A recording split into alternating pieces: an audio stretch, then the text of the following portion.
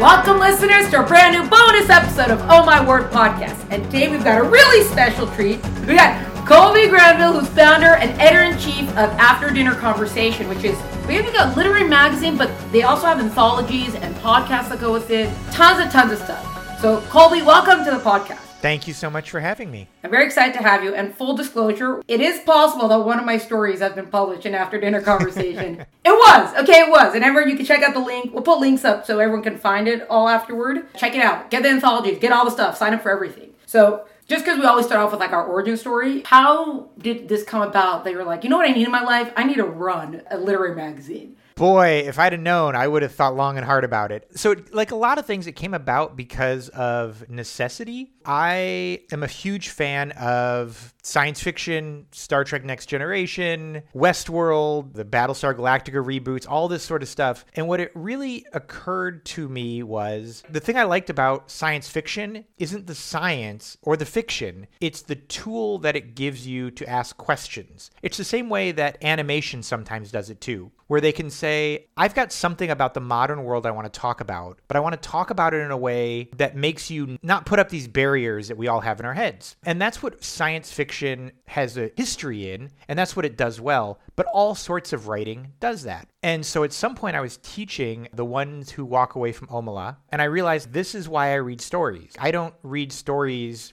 Game of Thrones is a great example. I respect it, I get it, but I feel like it is a work of effort, not a work of art. And I know it's going to offend some Game of Thrones fans, but what I mean by that is these sort of long 300 book series, it seems like, all this world building, that's fine. Personally, I don't read books for the world building. I read books because they make me think a thought I hadn't thought before. And that's the same reason I watch science fiction. I don't care if there's laser beams. I care that I'm looking at a world and I'm looking at a situation where I have to question my own choices and values and opinions. And it occurred to me that there isn't anything like that. It just doesn't exist. And that's what I read, and that's what I write, and that's what I like. But it's slim pickings. And the reason it's slim pickings is because it is a genre of writing that spans the genres. And so could you ask some really interesting questions in a Western? Yes, you could. Could you ask that in a romance novel? Yes, you could. Could you do it in science fiction? Could you do it in women's lit? You can do it in children's literature. You can do it in anything. And so what I was really had figured out in my head without knowing it was there was a genre that I liked that was not a genre, that spanned genres. And that is stories that ask interesting questions. It makes it really hard to explain to people what to submit to us. That is for sure. The actual thing of that would be,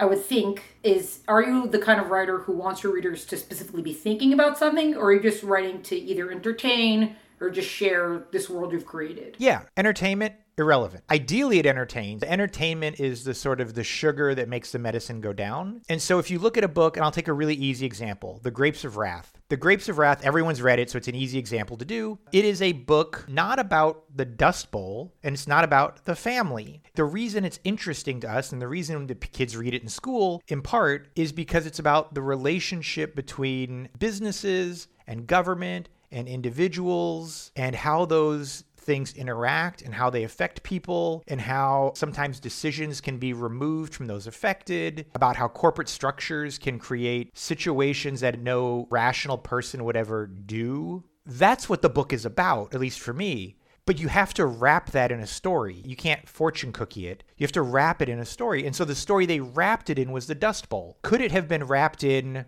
ancient Rome, ancient Greece, Thatcher era England? It could have been wrapped in any location and time because the location and time was never the point of the story. And for the stories that I like to read, that's always the case. And so do I read something like Harry Potter? Sure. There's absolutely a place for it, but I don't necessarily find it, I don't want to say interesting. I just don't find it compelling. It's all sugar and no medicine, I guess you could say. And that's not to say that there aren't deeper things in Harry Potter. There are. But the ratio is not what I would hope when I read something. Well, maybe just because you use the Grapes of Wrath, so that's what I'm thinking that now, but it sounds like what you're describing is sort of almost anything that makes it into a literature class. Because it's like, oh, we have to dissect everything that's in here. You're not necessarily talking about that either. Because something that could be in literature class could be about the style and still not necessarily about what's the thought at the core of it. Absolutely. You're right. I mean, I am a humanities teacher, so it's not surprising that I find humanities sort of stories interesting. The thing that I dislike about The Grapes of Wrath, since we're using that example, is the ratio is off. It's a 500-page book that if you were only asking the question in that story in a way that sucked people in and was compelling and was interesting, you could do it in 50 or 60 pages. There's 250 pages of story building that doesn't really serve the purpose of the book. I'll give you the perfect example of one that does have the right ratio, because it's also a pretty well-known one, is if you look at something like Flowers for Algernon. It's 70 pages, 100 pages. You can read it in a sitting, but the things that it's getting to are really worthwhile and couldn't probably be done in a shorter number of pages. And so that's the issue is what's the least number of pages that you can make me question the way I view my life and my choices in the world around me. So I wonder, with Shane by Jack Schaefer would be one also. That's a Western that has, I guess, certain also about law and order or a lot of other things like that are in it. It could be. I'd have to think about it a bit. If you look at something like Huck Finn, it's the same sort of thing. There's a part in Huck Finn, it's sort of the pivotal point in the book, where Huck has to decide, am I going to go help the slave Jim and go to hell, or am I going to listen to good Christian people? That's the book. The whole book is that one thing. There's a lot wrapped in it. There's a lot of great storytelling. There's a lot of great things. But the question in the book is, does an individual know right? And can they do right in spite of what society is telling them right is? Because everyone around Huck is saying, black people are slaves, you shouldn't lie, you shouldn't cheat, you'll go to hell, you go to the bad place. And he decides that he is the source of his own morality. That's the book. And it just so happens it's wrapped in a slave story. And again, I should say that's the book for me. I mean, obviously other people get other things out of it. And so I wanted to make a publication that was that thing. Is that why you went with short stories instead of just saying, oh, I'll write a book or have a publishing company? Short stories, why did that answer that specifically? That's a great question. So the reason for the short stories, it's a little bit, I used to write sketch comedy in my university. And I used to say that it traumatized me because once you start thinking about sketch comedy in your everyday life, you can't turn that switch off. Once you ask yourself, oh, what would happen if I did this? This would make a funny sketch. That's it. 30 years later, I still think of sketches as I'm going through my daily life. And that same sort of thing happens with these sort of questions, that once you start seeing them, you never unsee them in your daily life anymore. Because wherever there's something that you're like, oh, this is right and this is wrong, that's fine. So you take the thing that's right and you just nudge it just a little bit towards the wrong. Did your answer change? And you nudge it a little bit more. Did your answer change? And eventually you're going to get to a spot where you're not sure what your answer is. And that's exactly the spot you want to be in, because that spot makes you ask yourself, what is it about just to the right and just to the left that is the quintessential thing that matters? And I'll give you an example. Let's say that somebody says, I believe in the Second Amendment, I believe in the right to bear arms. And everyone views this as a binary black and white thing, but it's not if you take this view at it. So it's like, okay, you have the right to carry a gun. Cool. What about an automatic gun? Yeah. Can I go buy a box of hand grenades at Walmart without an ID check? No. Why not? What's the difference between a box of hand grenades and an automatic gun? Except tradition. But tradition is a terrible reason to make a moral choice, or at least to justify a moral choice. Sometimes it's a good reason to make a moral choice.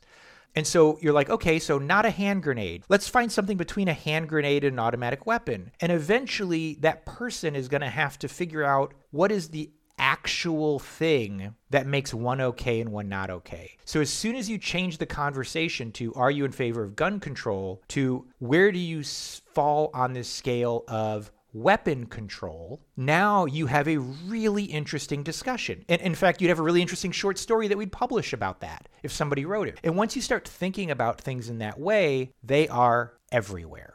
Oh, great. So I'm going to start seeing that now everywhere now, huh? Yeah, I hope so. Well, that's the end of it. We generally don't think about these things because we do this sort of what I'd call cognitive energy saving, where we make a decision and it takes a certain amount of mental energy to make that decision, either by thought or by habit or by parental teaching. And if we reevaluated every choice we made, we'd be exhausted at the end of the day. It would be like trying to speak Japanese all day. And so what do? We make that decision at some point in our past, we compartmentalize it, and then we recall it and reuse it without thought. Why you have brown rice instead of white rice, whatever. And so the idea is that let's take those presumed answers and nudge them in a way that's interesting in a short story to make you have to do that thought process again and to try and figure out what the core of your reasoning is besides 20 years ago, somebody told me it's not nice to give someone the finger when they cut you off in traffic. There might be good reasons for that, but do you know what the good reasons are? So all that in general, the kind of stories you're looking for. Yeah. What am I looking for? I'm looking for everything. So this also goes to why it's so hard for us to find stories, is whenever we put something on Duotrope or any of these story-seeking things, you have the check boxes. What genre are you looking for? Our genre doesn't exist, so we have to put all. Right when the publication started, we were getting 30, 40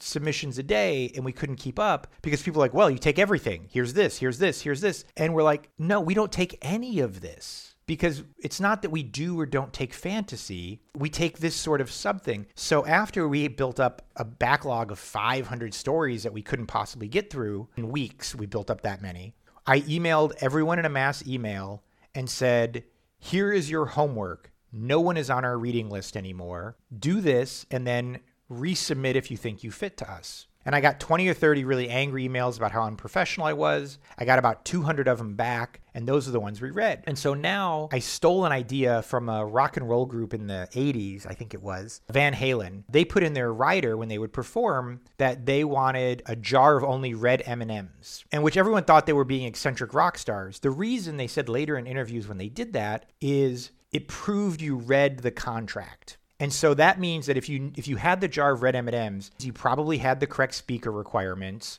you probably had the correct guitar requirements, the correct fire safety requirements, and all of these things. And so on our website, we put, you have to copy and paste this sentence into our thing in order for us to ever look at your story. And that's definitely fixed our problem, like 60%. So now instead of getting 30 a day, we get about, 5 or 6. And then I recently just uploaded a video, like a 5-minute video that was just like, look, here's what we're looking for. And so now we're down to, 3, 4, 5 a day, but we don't get these spam submissions anymore. I don't know, we're in a really unique space where we both are a philosophy ethics magazine, but we're also a literary magazine. We have a very weird Venn diagram. Makes sense. I want a story that you can actually articulate what the thoughts are behind your story. As in, like, what your thought questions are behind the story. Yeah. So one of the things that we tell people is when you submit to us, don't tell us your biography. We don't care where you're published. We don't want any of that bias in what we're reading. Just send us the thing. And so then after we find the ones to publish, we'll email the author and be like, hey, can you tell us a little bit about yourself for the bio?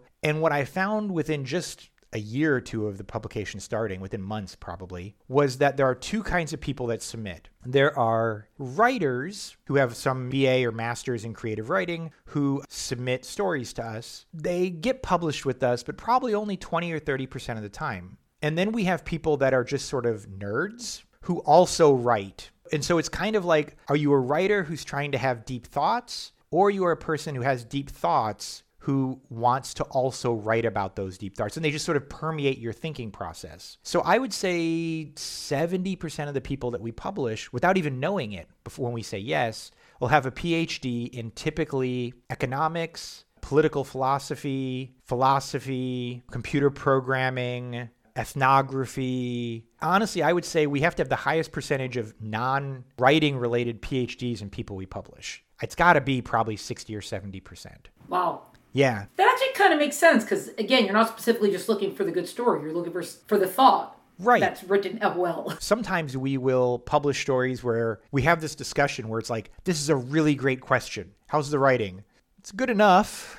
Okay, no, it'll be fine. That is definitely a discussion. We say, if the question is interesting enough. And so I'll give you an example. Hopefully this person never listens to your podcast. We published a story early on called Community of Peers. It's in our season 1 anthology. It's a great story. It's very short. It's like 1,500 words. And it's about a guy who is hiking in the woods in the rainforest. And he comes across a tribe, and the tribe says, we're so glad you're here. We have someone who's been waiting to suffer a death penalty. And it's our tradition in our community that a foreigner will do it so that none of the people here will be burdened with knowing the person, because it's a small community. And so we need you to do this. And the guy's like, well, I don't know. What did he do wrong? Does it matter? We have a system. The system was followed. We believe that system is just. It may or may not be. It doesn't really matter in your state. It's our just system. He was found guilty. he should be put to death. And as a way to spare our community the stress of murdering someone, it falls on you to do it. How is the writing? Good enough. How is the question? Phenomenal. Because it brings up so many of these questions about we all participate in our own criminal justice system through our taxes and through our choices, but we know nothing about it. We don't question it. We just are like, yeah, whatever, it functions. And then the other question that it comes up is just, if you believe in justice, then surely you believe that you should be able to administer that justice. Because what does it matter? If you believe in the system we have, then it shouldn't matter who shuts the door on the prison cell or who pulls the switch.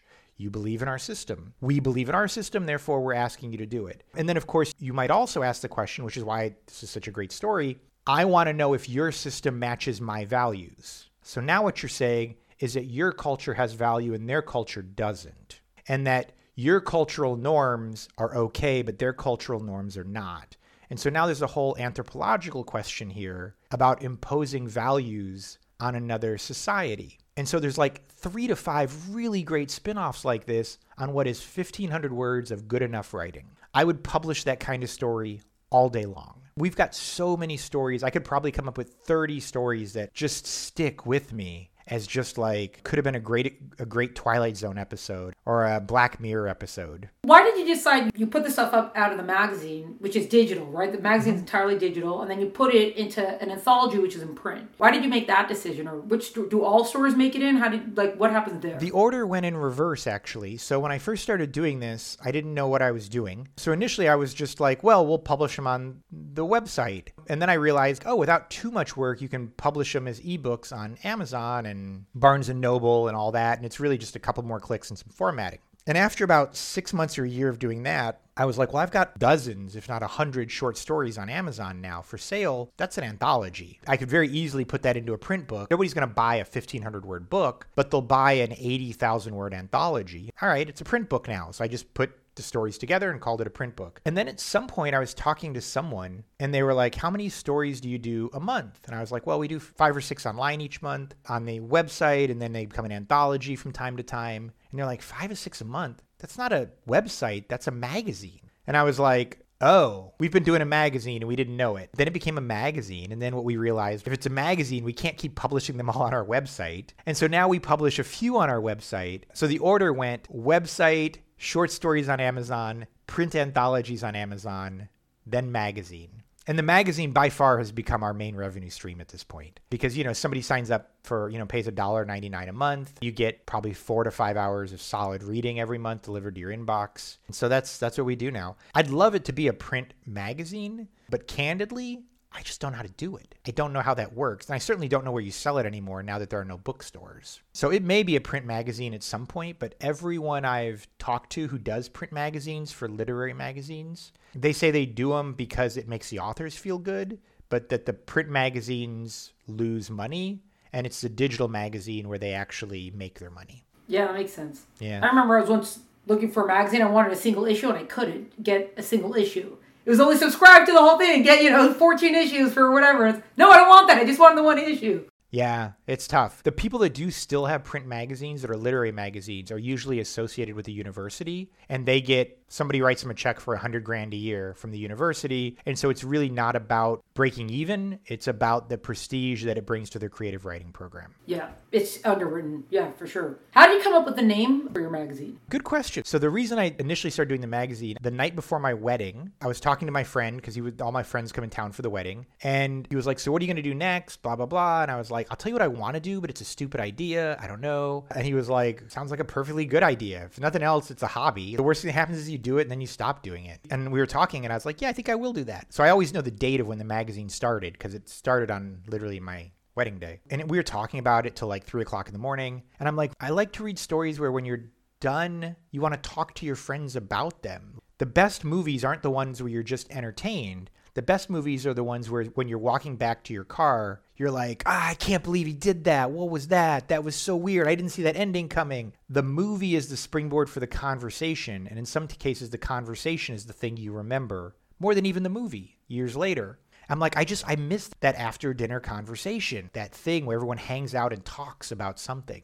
Turns out there is a term for that in Spanish called, like, I think it's sobre mesa or something. It's like the after dinner talk or table talk or something, which is exactly this. You've had dinner with your family and now you all hang out at the dinner table and have a conversation. And so that's where the name came about from. Really, it was descriptive. As soon as you hear it, you're like, oh, I know exactly what they're going for. And then also, just to verbally clarify, you're willing to print almost any genre of story as long as it has the kind of core philosophical questions to them. Yeah. And do you have policies on either language use or certain kind of anything that would be like gratuitous or like whatever you say, like keep it clean, or like what's the deal with that? Generally speaking, we shoot for PG-13 or less. That said, if it fits the story, it's fine. It's frustrating, not just for me, but I think for the readers that we get as well, the people who volunteer readers, is science fiction and fantasy tend to have dabbled in this area for a long time. You almost never see it in Westerns or erotica or other genres. And that's a shame because it could be there. It just isn't. Every time I do a podcast interview, I'm just like, if somebody wrote a good enough Western, we would publish it just because we never do. We don't want people to think we're a science fiction magazine because we're not. But that just seems to be 80% of our submissions. But it would be the same thing for erotica. If somebody wrote a story, there are a million great stories about consent and about fetish and about the source of desire. But nobody ever writes those stories in a way, they're bodice rippers. If you look on Amazon, there's a million stories like that. And so the thing that could make those kind of stories the most interesting is the thing that genre doesn't write into the genre. 50 Shades of Grey is one of the only books I've ever put down. And it wasn't because I was offended by the topic. I was offended by the writing. It is horribly written. It is the worst writing I have ever read in my life. And it's a shame because every aspect of our lives has these kinds of questions. And every time period has these kinds of questions. So stories set in the Middle Ages is just as suited as anything else. I've asked writers before, but it sounds like you have this kind of like in a parallel way that any story, no matter what genre it is, if you strip away the genre, the story at the center is something that's going to be... So, for example, like, let's say there is a science fiction story, but if you strip away the space part and the rocket ships, you might find within it a story of friendship. Right. Or a story of family, right? Like that. Yep. So it sounds like you're going for, if you strip away all those parts, we want the story that's got the philosophical question in the middle of it. You're exactly right. That's exactly it. If you're ever looking for like a litmus test on this sort of thing, I'll give you one more example. There was an old original Star Trek episode from the original series with terrible special effects, blah, blah, blah, where they land on a planet and the people are split down the middle of their face, and the left side of their face is white and the right side of their face is black. But another group of people on the planet, it's reverse. The right side of their face is black and the left side of their face is white. And they've been in this race genocide war for generations. And of course, then when the Enterprise arrives on the planet, they're like, you look the exact same. Clearly you are the same species. Clearly you are the same people. Clearly you are the same thing. You've got to be kidding me. You're killing each other over something so trivial. That story isn't about white and black-faced people. It's not about science. It's not about fiction. It is about race in America in the 1960s. But you can't do race in America in the 1960s in a TV show. And there are a million topics that still exist like that today, either in the larger culture or within our own personal biases, where we're like, I'm not ready to address this directly. I need you to give me a story so I don't know that I'm addressing it tangentially. It's kind of like saying that we're using fiction as a framework. Yeah. For something that's actual reality or something. Yeah, the point of the fiction isn't the fiction. The best fiction is about the truth. You use lies to tell truth. Yeah. Imagination to tell truth. Sure. But just make it nicer for all those writers out there who are like, this isn't a lie. Yeah, for sure. The world is real. But that's the thing, is you're creating this scenario to tell the truth that you want to tell. Whether that's a truth about love or about friendship or about, whatever. That's the kind of story we're looking for. Right. And here's just one more question on all this. I don't know if you could verbalize it, if it's just something you get a sense for. Because sometimes when you're really focusing on the thought, on the philosophical aspect of something, the story can get kind of heavy. It could become a little bit too dense, maybe. So I guess the question would be maybe sometimes in regard to the balance, or maybe that's why sometimes you have the 500-page book with all the world building so that it could very subtly push the question in there. Yeah. Or, I don't know, what would you comment on that? This comes up quite a bit because I have to put this in rejection emails all the time. And it's the idea to word density. You've got a core idea you're talking about that is the point of the story. What is necessary to draw me in to think about what you want me to think? That is relevant. Is the color of the room relevant? No. The color of the room doesn't get me any closer to the thing you want me to think about. The relationship of the characters might, the dialogue might, the facial expressions, the abuses they heap on each other, the world building so that I just know, oh, I'm living in a world where everyone has 2 left feet, whatever. But you're not setting up that world building because it doesn't matter. You're setting up that world building because you can't ask the question in any world but that one. So I've got a million stories in my head that we've published. I can give you an example of one. There's a story where a pastor goes to another planet where these giant teddy bears live. But they're not teddy bears. They're people. They just are multicolored and they're furry and they're like teddy bears. And he starts his church and none of the teddy bears show up. What you learn throughout the story is that they have their own religion and their own belief system, and they like it and they're not upset with it and they're cool with it. And you learn the differences between sort of typical Christian opinions and some other form. You have to do world building to explain that. You can't just say like, I went next door and they made their own religion. No, you've got to create some plausible scenario where someone has never heard of Christianity, they've never heard of sort of Judeo-Christian philosophy and history of life, and they've come to entirely unique conclusions. Now, do you need 5 pages to do that? No. You can probably do it in half a page, 3/4 of a page. It's a density issue is really what it is. It's kind of like saying that whatever you're writing has to be part of the formation of the question. That's correct. Kind of. It has to serve the question. Yep. Because you're also not just ask the question necessarily.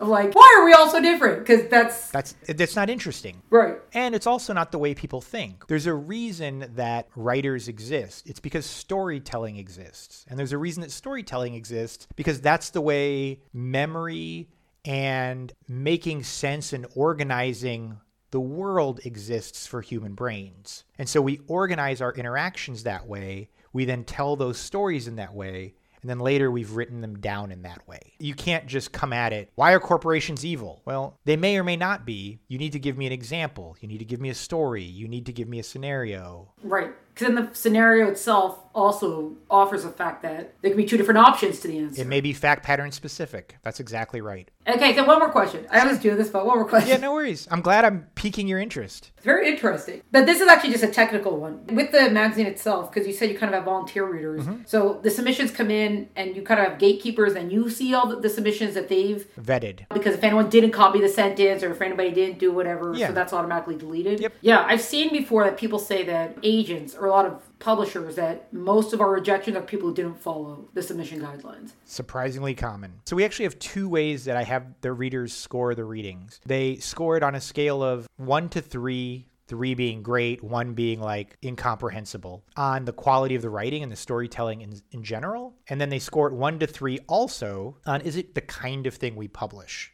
If you score a 1 on either of those, you're probably done. If you score a 2 on the quality of the writing, but a 3 on the kind of thing we publish, you probably move on. If you're a 2-3 or a 3-2, you probably advance. And then those are the stories that other people will also read and see if they agree. And eventually I'll skim all of those and read all of them myself. Because one of the difficulties is I have, and maybe this is just ego, but I have such a clear thing in my head of what I'm looking for. It takes a considerable amount of time for readers to tune 100%. They can get 80% there really quickly, but getting that last 20% is pretty tough. And also, I'm writing all the questions. So ultimately, that's why I select I'm the final say on all the stories, is because you might read a story and it might really speak to a lot of interesting things that are going on in your mind, but then I have to write the questions for it. And if I don't see what you see, then I don't know how to even write those questions. By the way, each story comes with 5 discussion questions for people who haven't read it before. Since I have to write those 5 discussion questions, I have to personally find the story interesting. So the cut is, if you're thinking about how this might work, is we get 100 submissions, 10 to 15 of them have done something wrong in the submission process. We're now down to 85, 30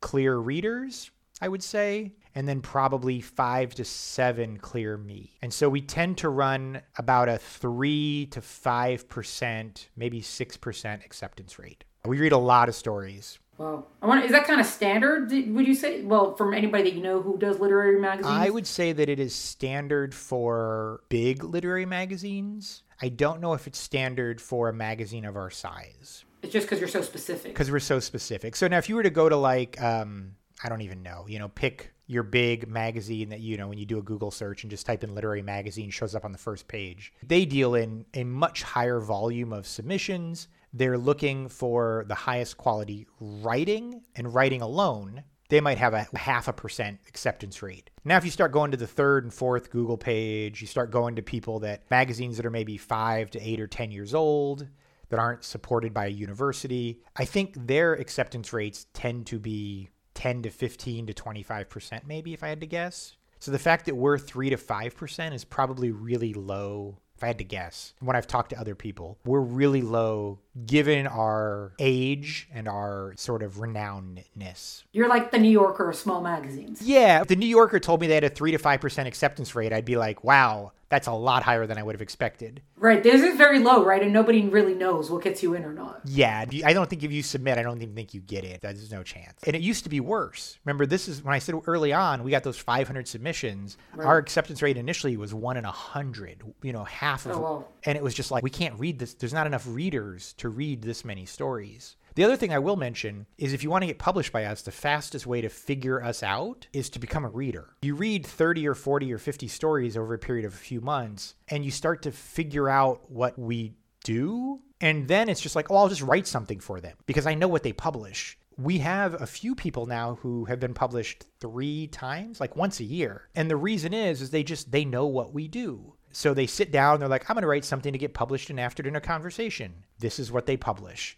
And they're a competent writer who gets it. They could send us something every week practically that we would publish. Because once you get it, if you've mastered the craft, it's not hard to write anymore. Right. Well, because it's not a trick. You're very clear about what you're looking for. It's not a trick at all. And it's not like you have to be the greatest literary writer ever to get published with us. You have to be a competent writer that's asking a really compelling question. Once you get that, most writers who've been doing it for more than a few years are probably competent writers. Yeah, that's true. Why did you decide 5 questions at the end of each story? Why any, or why not 3 or 7, or I don't know? That's a great question. Initially, the questions didn't have a fixed number. So some stories had 3 or 4, some had 5 or 6, 7. And I got a complaint from an author who only had 3 or 4 questions. He's like, so did you think my story wasn't very good? Is that why you couldn't think of more questions? And I realized that would be a way that authors or readers might feel like they were judging the story. And so starting several years ago, we're just like, everybody gets 5. That's it. Now you'll notice that there's still a way to tell the ones that really resonate, because some of those 5 questions can be very compound questions where it's like, what would you do? And would you do something different? And what is the basis of the decision that you made that on? And would it matter if you were doing this while standing on your head? That's a hint that probably we have a lot we would like to talk about, but we're still limiting it to 5 questions. You'll see other stories where the question is, why do you think the author wrote this story? Which is code for, I had 4 good questions and I needed a 5th. I'm going to go check my story now. Yeah, no, I'm kidding. And the reason for the questions at all is because it's meant to be discussed. It's meant to be a collaborative process. And so the hope is that at the very least, you'll read the questions at the end and have a dialogue with yourself. But the goal is that you'll hand the story to a friend and be like, hey, read this story. I've been thinking about it for a couple days or a week. I want to talk to somebody about this because this pisses me off and I really think, or whatever. We know that our stories probably get passed around. They're designed to be passed around.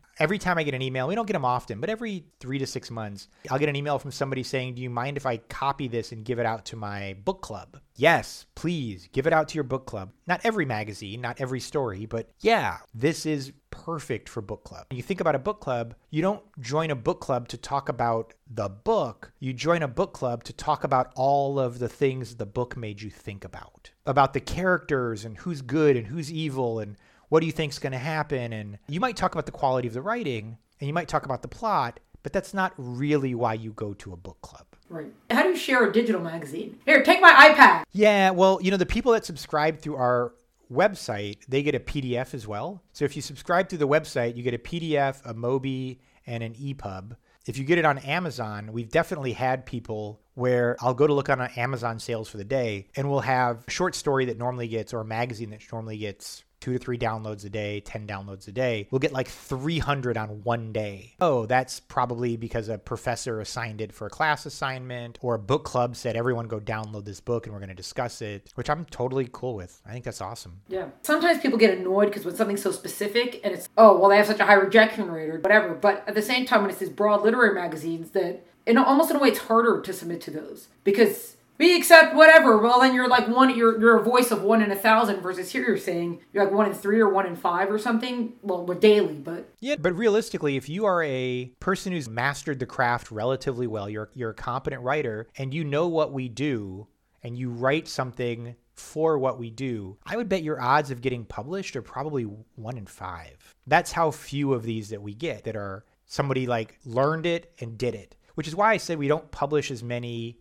people with a background in creative writing, because they're trying to write great literature. Yeah, no, it's fine, but we don't need 7,000 words to say the thing you're trying to say, because the thing you're trying to say doesn't require 7,000 words, and candidly, you're not that deep of a thinker. These are the things that we struggle with. Well, yeah. I know you said you get a lot of the fantasy and sci-fi, but can you say even within those genres, do you seem to get a lot of someone finds a tribe somewhere kind of stories, or a lot of AI kind of stories, or it varies once it's in those genres? We get a lot of utilitarian stories. And people don't necessarily know they're sending us utilitarian stories. Utilitarian is this idea that the goal is to do the greatest good. That's it. If you go into your dentist's office and they knock you out because you're getting your wisdom teeth out, and they kill you and part your body out, and somebody gets a liver and somebody gets a heart, somebody gets lungs, blah, blah, blah, you've saved 5 lives, a utilitarian would argue that was a ethical, moral choice. There are a million simple ways to spin that idea.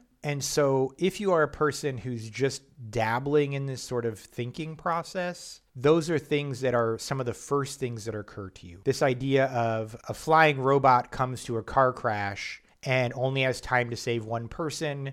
And so it starts the medical procedure to save the younger person because they believe that person will live longer, and therefore there's greater value in saving their life, saving, the 18-year-old's life over the 22-year-old's life. That doesn't require a lot of thinking. When you're born, you get a clone. The clone lives in a tube. They take parts off of your clone to save your life. These sort of medical AI utilitarian questions, they tend to be the first kind of questions in this area people think of, which is fine, but we've just published a lot of those. So we try to limit publishing one of those to every 4 to 6 months if we can spare it. We get a fair number of soul-related questions too. We got one a while ago, which I really liked. I'm not arguing against it, but we get it fairly often, is this idea of that they had discovered your soul and that it was in your appendix. Appendectomy, that's the name of the story, I believe. And there's basically 2 mothers live side by side. Both of the kids have an appendix infection. One mom gets the appendix removed and is just like, hey, kid, sorry, but you don't have a soul anymore. You're still alive. You're still a kid. You don't seem any different, but you don't have a soul. And the other mom, for religious reasons, is like, look, without a soul, what does your life mean? And what happens when you die? And so she doesn't get her child's appendix removed. The kid dies from appendicitis, and that's it. That question isn't about your appendix, and it's not about families, and it's not about kids. It's really about the question of, 1, do you think your soul exists? And 2, what does it do for you? And what does that mean? Does that mean that you know right from wrong? Does that mean that you feel guilt? Does that mean that you just somehow have this Michelangelo God-touching spark of life? The automatic door is not open for you now? Do you confuse cats? The answer doesn't really matter because everyone's answer is going to be based on their own upbringing and experiences and faith. What matters is, and this is true of all of our stories, that you've thought about why you think what you think. And you can now sort of distill your reasoning into something a little more succinct than it was before. I'll give you one last example. Lots of people, if you ask them, if you say, do you believe in a soul? The majority will say, no, it's kind of silly. Whatever. Like, there's a soul, maybe, I don't know, whatever. It's not a big deal. So you take all those people who say, no, I don't believe in a soul, whatever percentage that is, 20, 30, 50%. And you go, cool, do this for me. I'm going to pay you $20, write on a piece of paper. The keeper of this piece of paper is the holder or keeper of my soul. Prick your finger in blood, put a thumbprint on it, give it to me. If you really think it means nothing, you'll do it. And of that group of people who say, no, I'm not religious, I don't believe in heaven and hell, I don't believe in the soul, you'll find a surprising number of those people won't write out that piece of paper and put blood on it. Which is like, you don't believe in a soul is what you're saying, but you're not willing to risk it by putting blood on a piece of paper, but you are willing to risk going to hell forever. And so that means you do suspect there might be something, but it's not the thing that makes you go to heaven and hell and that really puts you at risk for skipping a Sunday church. So what is it that you think you're... And again, there's not a great answer to it, and the answer is very personal. But the very fact that you've now whittled that to a more core question is really interesting. Like, does having a soul compel certain sort of behaviors? And not just can you tell what a cat is. What was that one of the thought questions you put after that story? Not at all. I think one of the questions, I don't remember them now, but one of them was, would you trust a person with your children or with your family if this was a real world and if they really had had their appendix taken out? But they otherwise seem totally normal to you. Nothing seems to have changed. They just don't have their appendix in their soul anymore. Would you still be friends with them? Would you still let them around your loved ones? There were some questions like that for sure. Which would all go back to the whole soul. Yeah, very interesting. Yeah, you should read the story. It's a great story. There's a lot of catching up to do. I had my anthology, the one that my story's in. Then what's it? Did you answer that? All the ones that make it in the magazine do make it into an anthology eventually? For now, they do. That may not always be that way, but for now we do. So every time we get 25 stories, we put them in an anthology as a print. What I think we'll eventually do is just do one anthology a year. So maybe only about 40% of the stories will make it to the anthology. And eventually, I think we'll also do theme-based anthologies. So there'll be something only full of children's stories, only full of medical ethics type stories, ones only related to metaphysics or whatever. So that if you're a teacher in a class, you could actually assign that book because it would only cover the things you most cared about for that class. Yeah, very good. Well, I usually ask the wrap-up question, but I think you kind of, unless you have answers that are going to be outside of it, well, let's see, do you have anything to answer the wrap-up question that we haven't said yet? I really like it when using anyone, writers, editors, publishers, I used to say magazines, covers, anthologies, whatever, do X, and really don't like X.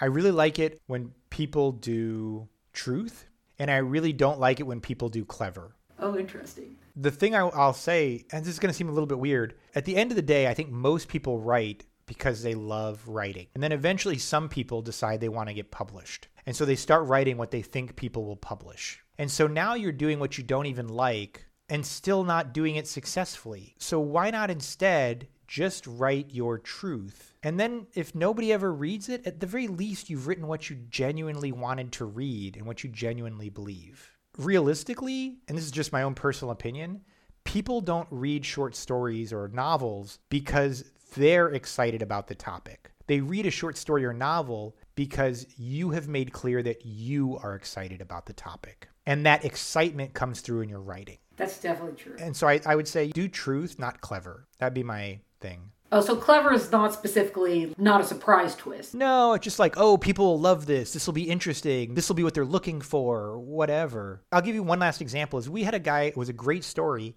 that submitted a story to us. It was a college professor in the story who just woke up one morning and just snapped and decided he was only going to really do what he genuinely wanted to do that day. And at the beginning, he's getting up and his wife's making dinner and she says, I love you. He pauses and she says, aren't you going to say you love me back? And he goes, I don't know, but thank you for making breakfast. And he does his whole day like that. That's someone who had something on their mind when they wrote it. And it's a really compelling story. It's not science fiction. It's not fantasy. There isn't even really a story to it, except for him going about his day, continually telling people the truth. But it's clear that the author had something they were thinking about and that bothered them. And it made for a really compelling story. Yeah, very good. Colby, thank you so much. This interview was like 5 interviews in one, but this is great. I'm really glad we got a chance to speak. Yeah, of course. It's really great talking to you, and I'm glad we were able to publish you as well. This was a bonus episode of Oh My Word podcast featuring founder and editor-in-chief Colby Granville. To find out more about Colby and After Dinner Conversation, please check out the link in the episode notes. To find out more about Oh My Word podcast and all the great stuff we're up to, please follow us on Instagram at Oh My Word podcast or check us out at eltechfm.com. Music is by Tim Burke. Thanks so much for joining us. Catch you next time.